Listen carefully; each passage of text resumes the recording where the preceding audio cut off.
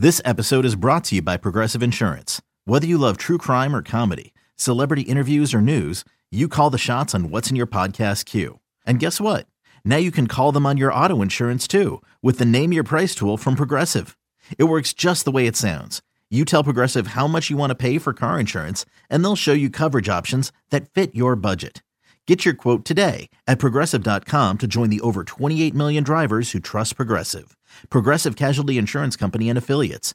Price and coverage match limited by state law. With threats to our nation waiting around every corner, adaptability is more important than ever. When conditions change without notice, quick strategic thinking is crucial. And with obstacles consistently impending, determination is essential in overcoming them. It's this willingness, decisiveness, and resilience that sets Marines apart. With our fighting spirit, we don't just fight battles, we win them. Marines are the constant our nation counts on to fight the unknown. And through adaptable problem solving, we do just that. Learn more at marines.com. This is Prevent Defense, the podcast. What's going on, everybody? This is Elliott Shore-Parks for the Prevent Defense podcast, brought to you by Radio.com Sports. We are down to 4 teams. It is championship weekend, and I'm joined by the one, the only international Baldy. My man is still over there, ambassador of the game in London. Baldy, how's the international trip, international life treat?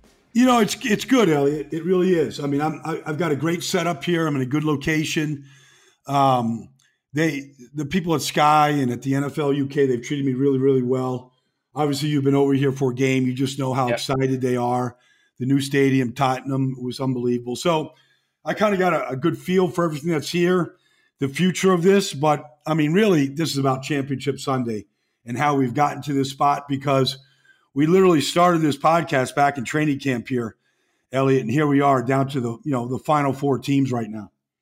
Yeah, so one of the teams that really from the jump, because me and you saw them up close and personal at training camp when they practiced against the Eagles. And I don't know if you had a chance to go to Baltimore outside of that in training camp, but we both thought right away the Ravens going to be one of the best teams in the league. And they were one of the best teams in the league. And then heading into the playoffs, we thought they were the favorite. Either them or the Niners, I think, were our 2 teams to make it to the Super Bowl. Ravens go one and done. And honestly, the game, it was competitive. I mean, I thought the 4th down conversion that they failed on late in the game, or I guess it was maybe beginning of the 3rd, I think it was. If they get that, I think things are a lot different. But overall, the final score, not that competitive. They get, they're out now because of the Tennessee Titans. So my question before we get into maybe some larger issues the Ravens have, what happened there? Because we both thought this game would be a blowout. You know, it's interesting, Elliot. I saw Greg Roman, the offensive coordinator for the Ravens. I saw him week 16 in Cleveland as they were getting ready to blow out the Cleveland Browns. And in our discussion, I said, you guys have been really well tested. You've seen a lot of really good teams. You saw the Patriots and, you saw the 49ers and, you played a lot of you saw the Steelers in overtime. I mean, you've seen a lot of competitive teams. I said, the one thing that we haven't seen from your team is what happens if you get down 14 points. Can you make up for that? Can you overcome that? And that's what happened. I mean, they throw an interception, and next thing you look up, they're down 14, and they never overcame it. They turned the ball over. They threw a couple of interceptions. They fumbled. They couldn't convert on 4th downs. They were held to field goals, and they never got closer than 14-6. And that was the one thing. I mean, they were 11 for 17 on 3rd downs. They had a lot of yards. They went up and down the field, but they just couldn't finish. And that was the one thing that they never really had to deal with, even in the 12-game win streak or throughout the 16-game schedule. And it kind of came back to bite them, because I don't think they handled situations real well in that game. Yeah, and, throughout the season, one thing me and you have both talked about is just how battle-tested these teams are, both the Ravens, the 49ers especially. The 49ers going to New Orleans, they go into Baltimore, and they lose that game, but they had those experiences. And you're right, the experience of being down is completely different. It's a completely different one. They're going into a hostile environment. It's about keeping your confidence up. I thought when I watched that game that when they went down, and you mentioned the close they got was 14-6, they just seemed very frustrated the whole time. Like, having watched Lamar all season, he just played with such confidence and swagger, and the whole team kind of played with that. And it seemed like once they fell behind, they just tightened up and got nervous, and it was frustrating to watch as someone that's enjoyed watching that offense all year. The question is this indicative of a larger problem for the Ravens, or was this just running into a hot Titans team? Because although the Titans were not viewed as a favorite, at this point, obviously they're in the AFC Championship game. You can make the argument, really, maybe only the Chiefs are playing better than the Titans right now, maybe not even them. So I don't think there's a lot of shame in losing to the Titans, but at the same time, they were not supposed to. The Ravens were supposed to be playing in Baltimore this Sunday for a chance to go to the Super Bowl. So do you think this is a larger problem, or they just ran into the wrong team at the wrong time? Well, it's the Titans dictated the tempo.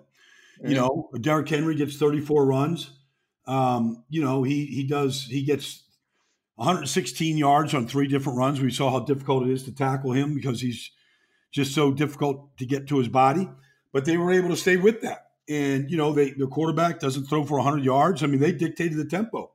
And so, but I think the question is, going forward, I just think you just keep building with Lamar. He lined up and played 17. He's going to be the league MVP at the honors party the night before the Super Bowl. You just keep building around him. And I don't think you change the course. I think that, the fact that they could not stop Derrick Henry should be a concern, whether it's at linebacker or adding pieces to the defense or whatever it might be. But, they can improve in certain areas. But I think you just keep chopping wood. I mean, very few young players get to Super Bowls in their first full year of starting. It just doesn't happen very often. So I don't think they should be discouraged.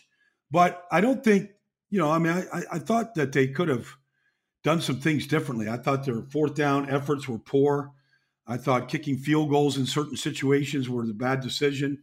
Mm-hmm. So, but those are all Monday morning quarterback type situations. But I think this team is solid, and you leave that bad taste in your mouth and you fuel it for next year. So my 2 concerns with the Ravens, oddly enough, they both center around Lamar. And I want to be clear that I think Lamar is a great quarterback, an elite quarterback. He is MVP of the league this year. He is a special talent. There's only maybe 2 or 3 quarterbacks in the league that I would be more afraid of playing besides Lamar Jackson. My 2 concerns with Lamar are this. A, I saw it right here in Philadelphia, close up, that in 2017, Carson played at an elite level. He was Lamar Jackson. This year's Lamar. Now, he wasn't as athletic. It was a different type. But he was, okay, Wentz is here. He's going to be here to stay. He's going to be here for a long time. He gets hurt, but the Eagles take advantage of that opportunity. They won the Super Bowl that year. It's really, really hard to do it multiple years in a row. It really is. That, to me, what separates, Lamar's a great quarterback, but I don't think really anybody is elite until you do it, 3-4 yeyears in a row, or even more, honestly. You have to show you can do it again and again. Mm-hmm. The Ravens this year were that team. They had, all the swagger. They had everything going for them. So I'm concerned going forward, can Lamar do this again? Can he be as special as he was this year, next year? And if he's not, can they win when Lamar is only maybe 80% of what he was this year? So I'm concerned about that. Well, look, Patrick Mahomes was the runaway league MVP last year. He doesn't have anywhere near the stats he had a year ago, but he's right back in the championship game. Mm-hmm. And he's a young player just like Lamar, and he's electrifying. And when he's on, like we saw this weekend, and we'll get to it, there's no stopping him. And so, to me, this league, this playoffs is really about the young guns. It's about Deshaun. It's about Josh Allen. It's about Carson, if he can stay healthy. It's about Lamar, Mahomes. That's what these teams are going to continue to build around. And who knows, what happens with Joe Burrows and Tua, and if they're going to be in that company beginning next season. And really, that's where this thing is going. It may be Jimmy Garoppolo's in that conversation, but that's where this is all going right now. And so I think that he's going to have a very good chance to be back in the postseason. And they may not be 14-2, but they could very well be back in the postseason next year, and maybe a little bit more seasoned in a game like that they played last weekend. Yeah, and if they are, and I think they will be, I'm not saying they're going to fall off to the level like the Bears did this year because Lamar is way better than Mitch Trubisky. But I do think the Ravens are potentially set for a step back next year. But when they are in the playoffs, it'll be, I mean, all eyes are going to be on Lamar. I think his numbers ended up being good against the Titans, and I think he actually played pretty well overall. He played much better than he did 2 years ago against the Chargers. But overall, now 0-2 in the playoffs with not stellar performances. So next year is going to be big for him in the playoffs. But you mentioned the young quarterbacks that are coming up, the Joe Burrows, the Tuas, Trevor Lawrence, even though he can't come out this year. I wanted to pick your brain on the national championship game. And good game overall, but more so just the quarterback play, because now everybody is saying, all right, Joe Burrow is going to be that number one pick to the Bengals. If Trevor Lawrence was coming out, that would be certainly a great debate. But I think at this point, it seems like it's definitely going to be Burrow, maybe Tua. You have Herbert coming out of Oregon. But I saw a tweet, and I apologize to the person that tweeted it because I can't find it again. But how many teams right now, like I think the Joe Burrow hype has gotten almost out of control because the tweet said, how many teams right now would trade their current quarterback for Joe Burrow? And that got me wondering, when you look at Burrow, what do you see? And like, where do you rank him among the quarterback prospects we've seen in recent years? Like, is Burrow a step above, or is he just kind of still did it for 1 year type of thing where you're not as sure about him coming out? Well, it's early for me, to be honest with you, Elliot. I haven't gone back and really studied individual games. I mean, obviously we watched the championship and we saw the playoffs. We saw the Big 12 championship game. Joe Brady looks like, he's the magical elixir here in the style of offense and what they did within a year. But I think the better question is this, that how many teams will trade their starting quarterback right now? I think the question is going to be how many teams will seriously vie to go get the number one pick. We have seen this before with the Redskins and the Rams, obviously the Eagles to get to number two. But we have seen teams vie and really ante up, right, in order to get that guy.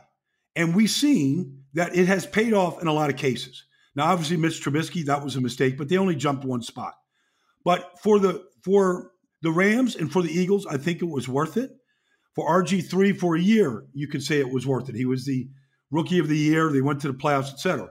But I'm curious to see just what the ransom is going to be. Because if I'm the Carolina Panthers and I'm Matt Rule and I've got Joe Brady as my offensive coordinator right now, and, the uncertainty with Cam Newton is real, would the Carolina Panthers, how much would they be willing to throw at Cincinnati? How much would Miami be looking to throw at Cincinnati? How much would Cincinnati take? Is Cincinnati going to answer any phone calls?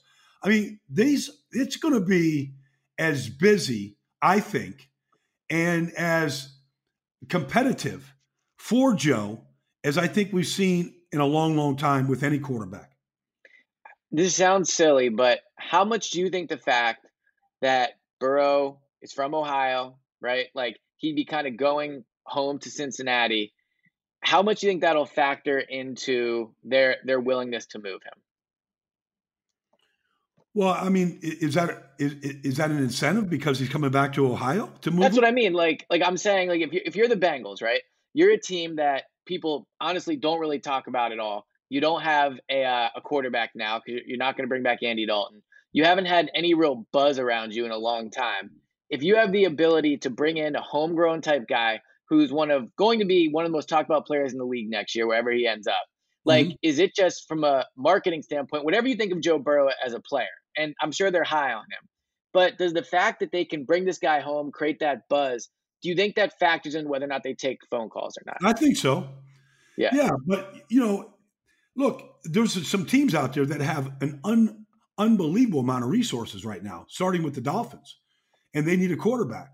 So, are the Dolphins and Cincinnati they need a quarterback, and a homegrown quarterback can certainly help fill seats, although winning quarterbacks fill seats, not homegrown quarterbacks.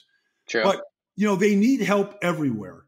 Could you address all of the issues with a bounty of picks and and players for Joe Burrow. And would you be willing to do it like the Rams, at one point surrendered and got so much, when they dealt with RG3.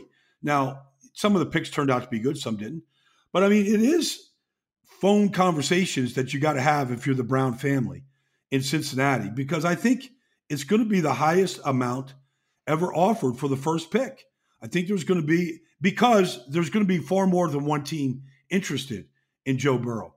And we have seen teams that have basically tanked to acquire resources to get a player like that. And we've seen that if you get Patrick Mahomes and he plays at that level, you might be in AFC championship games or championship games year in, year out if you get that kind of player. And maybe Cincinnati feels the same way, and they're not going to, but I think it's going to be fascinating to see all that happens. I mean, we saw what happened with Kyler Murray last year, and there was a lot of intrigue all the way up into the draft to what they were going to do. Now, I thought it was the right pick for Arizona to stay home and take him, and he certainly improved that team, and they look like they're building and they have the right guy to do it with. But there's a lot of teams out there right now that I think there's 5 or 6 teams that would be very interested in Joe Burrow based on what we saw here this year.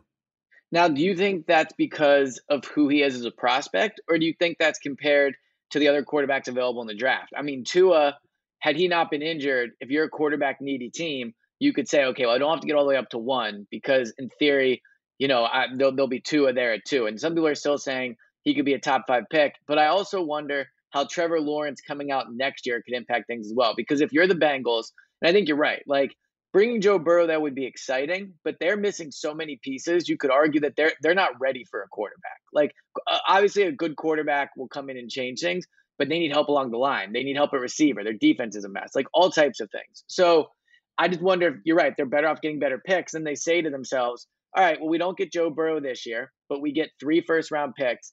And then next year, we're probably not going to be good either way. And then you go and get Trevor Lawrence. So just curious, in general, if you had to pick between the two, and I know one can't come out, who would you pick right now, Joe Burrow or Trevor Lawrence? Well, I think I would take Joe Burrow right now. But, I mean, Trevor Lawrence is not very far away if he's away at all. I just think if I'm, it looks like this David Tepper in Carolina has more money than anybody in this whole league right now with what he gave Matt Rule, with what they just did with Joe Brady, the buyout, the contract. It just seems like that is going to be a situation where how much they lose Luke Kuechly, they're basically starting at square one.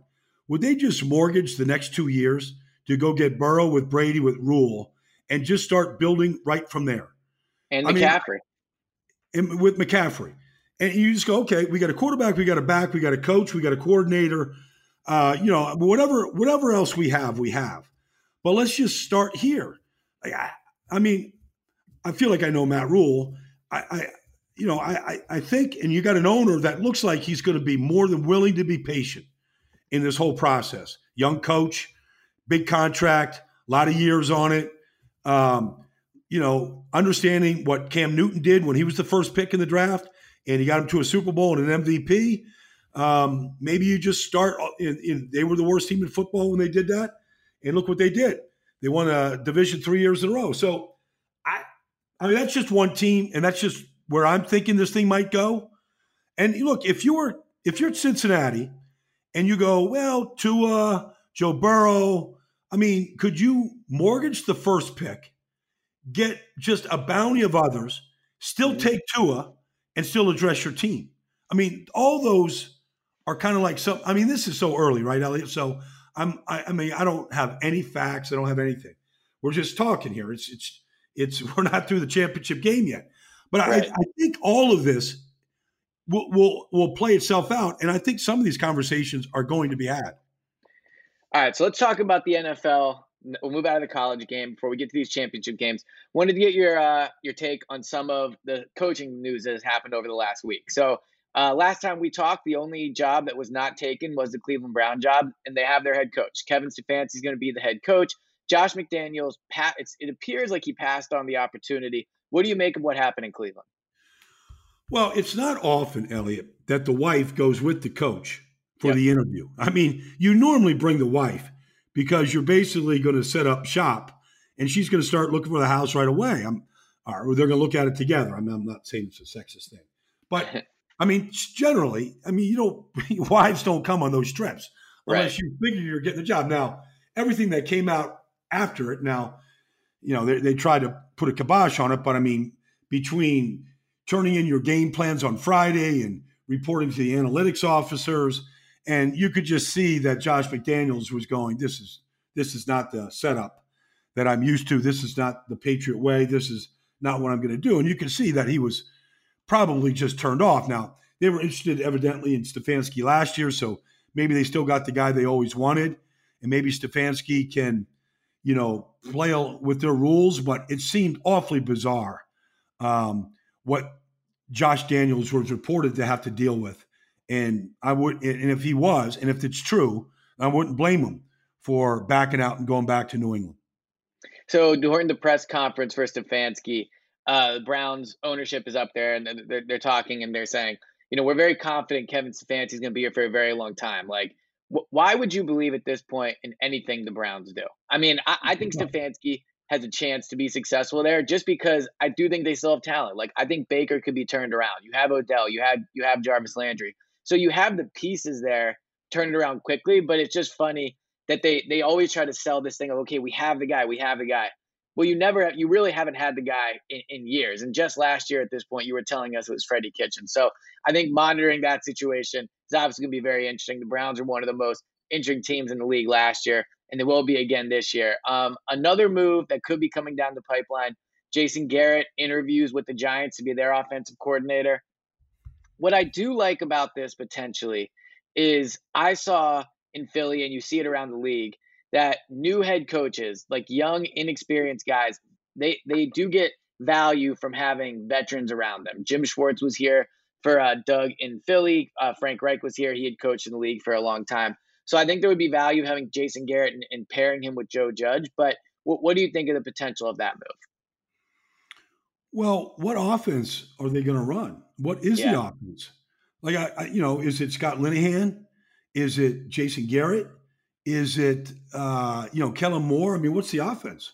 I mean, I don't really know, because it evolved from Scott Linehan to Kellen Moore, and then it kind of just went vanilla, and they couldn't get the ball to their star players when they needed to in key situations and key games, and losses to Buffalo and Chicago and Philly and New England. And so, I mean, what are they getting? I mean, are they getting innovation? Are they getting, outside of a guy that has been a head coach for a decade, what is the offense going to be? Because when I watch, let's just say, Kyle Shanahan's offense, I just see an evolved offense in every way. I see things that I just shake my head and go, when do they think of this one? And I watch, Andy Reid in Kansas City, and I see designs to get a tight end the ball every which way you can. I see elite speed. I mean, I see stuff, right? I see even Tennessee with Arthur Smith. I'm seeing some really good stuff in what they're doing. But if I'm saying, okay, you're going to hire Jason Garrett, I honestly don't know what you're really getting and what you're going to get excited about. Yeah, and I think you're right about the game plan and the type of offense. But what it also really means is, who's developing Daniel Jones there? I mean, your head coach is a special team / wide receiver coach. Your coordinator didn't really develop Dak in the last place he was at, and isn't known, obviously, as having, as you just said, like, what's his offense, right? So my concern, if I'm the Giants, would be Daniel Jones developing is the most important thing for this franchise. They have to have him turn into the guy. It's critical. And when your top two guys, your head coach and your offensive coordinator, can't really be looked at as helping to develop him, that would be a major concern for me. I agree, Elliot. I mean, I wasn't bypassing that. I mean, I'm glad you brought it up, because, I mean, if you just look around the league, like, I know people were really uncertain about Cliff Kingsbury, but I know Cliff is great with quarterbacks. You can see, like, even Larry Fitzgerald is so excited to come back for a 17th year. Yep. Like he said, he had so much fun. I mean, they had fun. Their quarterback is dynamic. You can see what Lamar did with Greg Roman. You can see what Jimmy Garoppolo's doing. I mean, I think it's a mistake when you hire a coach to say, even like say Bruce Arians, well, we're going to develop the quarterback. Well, you got to develop 53 players. You got to develop a game plan. There's a lot of things you got to do. But your quarterback, the quarterback has got real talent in New York. His turnovers were abominable, and it never improved.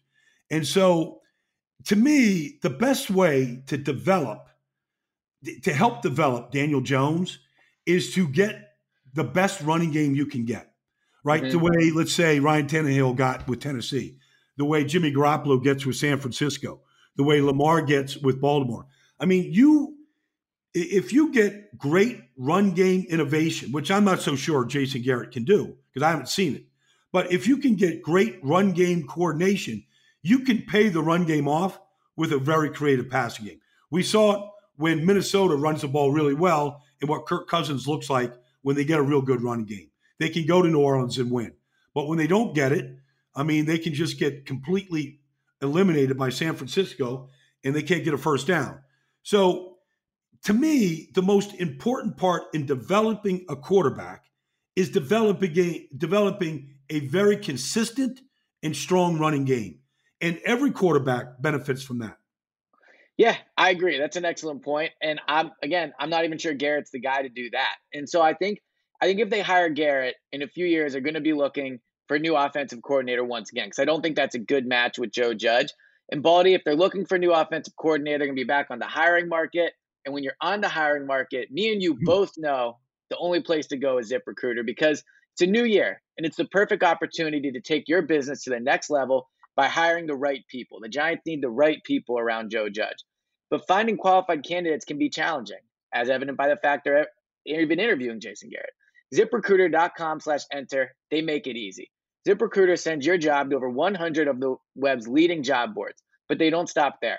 With their powerful matching technology, ZipRecruiter scans thousands of resumes to find people with the right experience and invite them to apply to your job. As applications come in, ZipRecruiter analyzes each one and spotlights the top candidates so you never miss a great match. ZipRecruiter is so effective that 4 to 5 employers who post on ZipRecruiter get a quality candidate through the site within the first day. And right now, our listeners can try ZipRecruiter for free at our exclusive web address, ZipRecruiter.com/enter. That's ZipRecruiter.com/ENTER. ZipRecruiter.com/enter. ZipRecruiter, the smartest way to hire. And Baldy, my favorite part of the week, without question, is when we get to the point that we get to talk about these games. And I love picking your brain on them. And then I go and I talk to my friends and I drop all these nuggets and I pretend that I came up with them on my own. But secretly, we all know I'm getting them from Baldy and the Prevent Defense pod. So let's start with these championship games. First one, Packers at 49ers. 49ers handled the Vikings like we thought. We got the Ravens pick wrong. 49ers, though, we were confident they were going to win that game. They look to be just in the complete zone right now. The week off didn't impact them. Packers, a little more trouble with the Seahawks. They had control early on, but then they come back and do win that game. Aaron Rodgers with just a great throw to Devontae Adams at the end. When you look at this game, what are some matchups you see? And what's your first impression of this game? Well, just going back and watching, the game in, week 11 or week 12 out there in San Francisco. I mean, Green Bay was never competitive. The third play of the game, they get the ball into Aaron Rodgers' hands and Nick Bosa, recovers at the 2-yard line. And a couple plays later, the 49ers are up 7-0. And they never look back. I mean, the defensive line of the 49ers on that day dominated the game. They couldn't run it. They played from behind. And if it gets like that on Sunday, it could get out of hand real fast. Now, Green Bay's defensive line is capable of doing some of the same type damage. But the difference is that San Francisco has an elite rushing attack.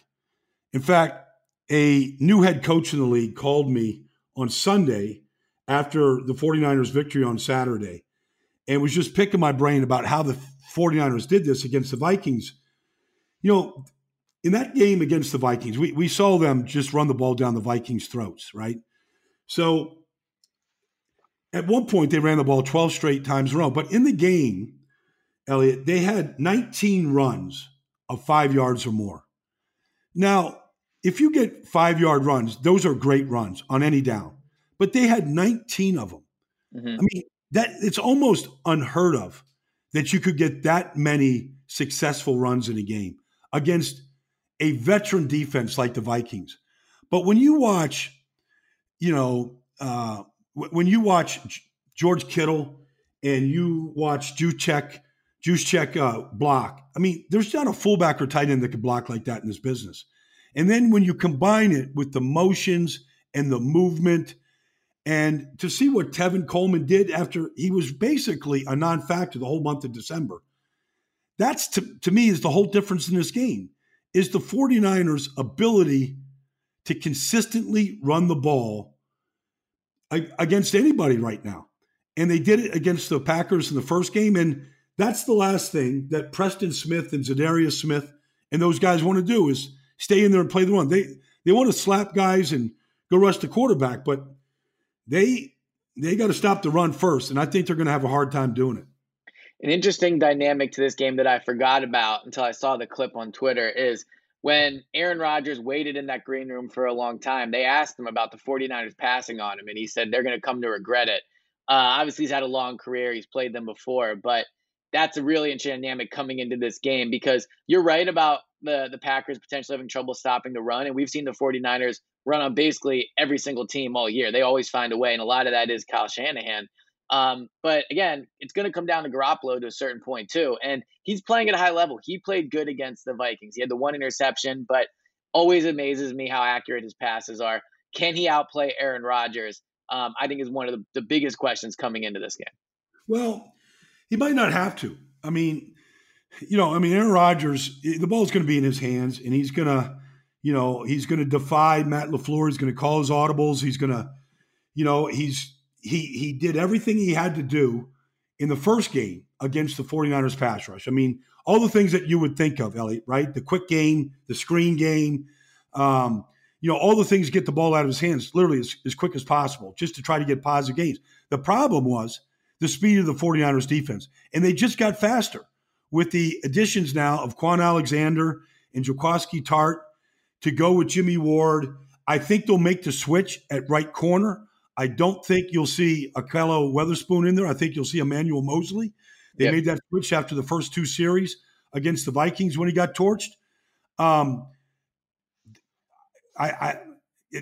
Rodgers, look, I think he needs a second Super Bowl in the worst way. To do this where he grew up in San Francisco, it would be a dream to get to another. He has to get to another Super Bowl. He's just been too good. But this is the toughest test.